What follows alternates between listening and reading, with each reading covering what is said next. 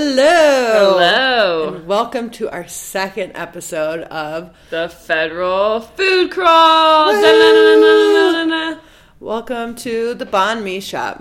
Welcome to the banh mi shop. It'll hit the spot. Well, where did we go today, Lauren? Today we went to Ba La Sandwiches on South Federal Boulevard. And if you listen to our first episode, it is right across the street from Suvipa Thai. Mm-hmm. So close to the neighborhood. Yeah, and for those of you Pho 95 fanatics, it's in the very same strip mall that Pho 95 used to be based in before their move further south. So lots of maybe good food vibes and karma in that neighborhood. So, for those of you who are not familiar with what a banh mi is, Lauren is a newly minted Wikipedia banh mi expert. So tell us what you know. Katie. So, for those of you who have never heard of a banh mi before, it is basically a Vietnamese sandwich. So, the sandwich is made on a miniature baguette that is a single serving size, perfect for sandwiches. It's sliced open, and it's stuffed with different types of Vietnamese meats, pickled radish, cilantro, maybe a little bit of mayo, and it's delicious, very savory. And people traditionally eat these for breakfast because they're considered too dry to eat for lunch or dinner. And that's exactly what we did today. We went for breakfast. We both had pretty good nights out and then met up in the morning, and it definitely hit the spot. Yeah, so Ba La opens at 8 a.m. We rolled in around 9:30, and they also serve Vietnamese coffee, which was much needed and excellent. Yeah, and so Vietnamese coffee is like a super strong kind of maybe shot of espresso type brew. And then it's served over, like, sweetened condensed milk.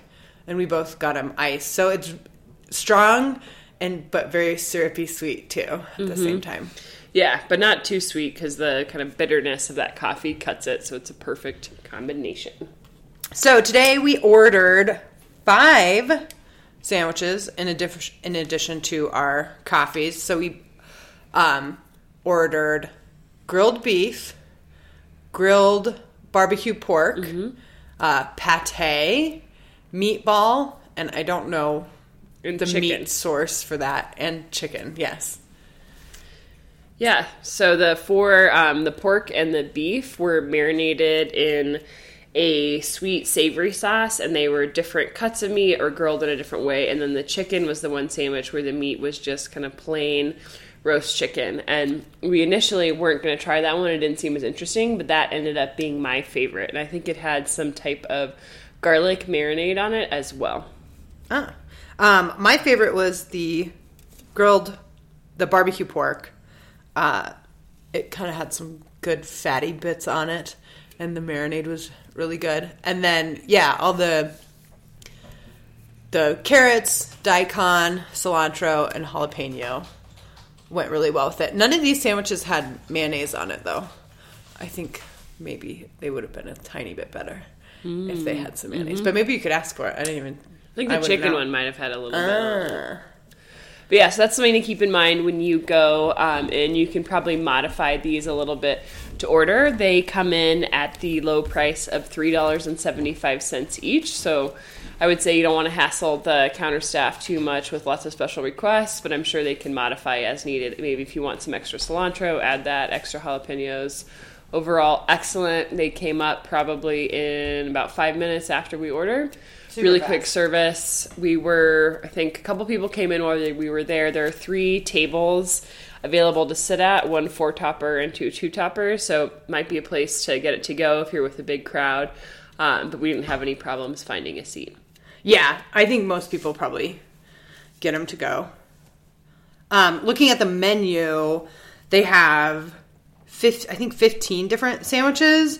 The furthest or most adventurous we got was probably the pate. And if you like pate, I'd say it's pretty good. Lauren didn't try it because, she's shy. But they have some interesting ones like fish paste and like sardines and then grilled shrimp paste. Yeah, try it. Report back. Let us know what you think. I didn't try those. And then, yeah, I don't know. It was good. The bread was really good. Mm-hmm. I liked it. Yeah. So definitely recommend. 10 thumbs up. Oh, yeah. And then, Lauren, did you find a place to charge your phone there today? I did. I was carrying a portable battery pack today, but had I needed it, there was a charger right toward the entrance of the kitchen. So there was also one right under the cash register. Oh, perfect. So on my scale, I gave it a 4. It had plugs on a 10-point scale, but not super convenient to be on my phone charging at the table. But again, maybe that's bad manners. So maybe.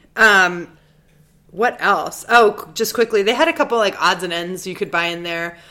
I think you could buy some of the pickled vegetables. Mm-hmm. I think there was head cheese. Mm-hmm. There was also some like hairy pork, otherwise known as pork floss.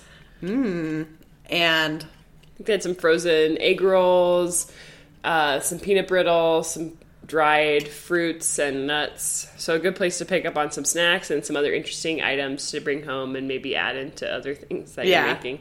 I would probably just go there for the sandwiches. All right. Is there anything else you want to give the audience?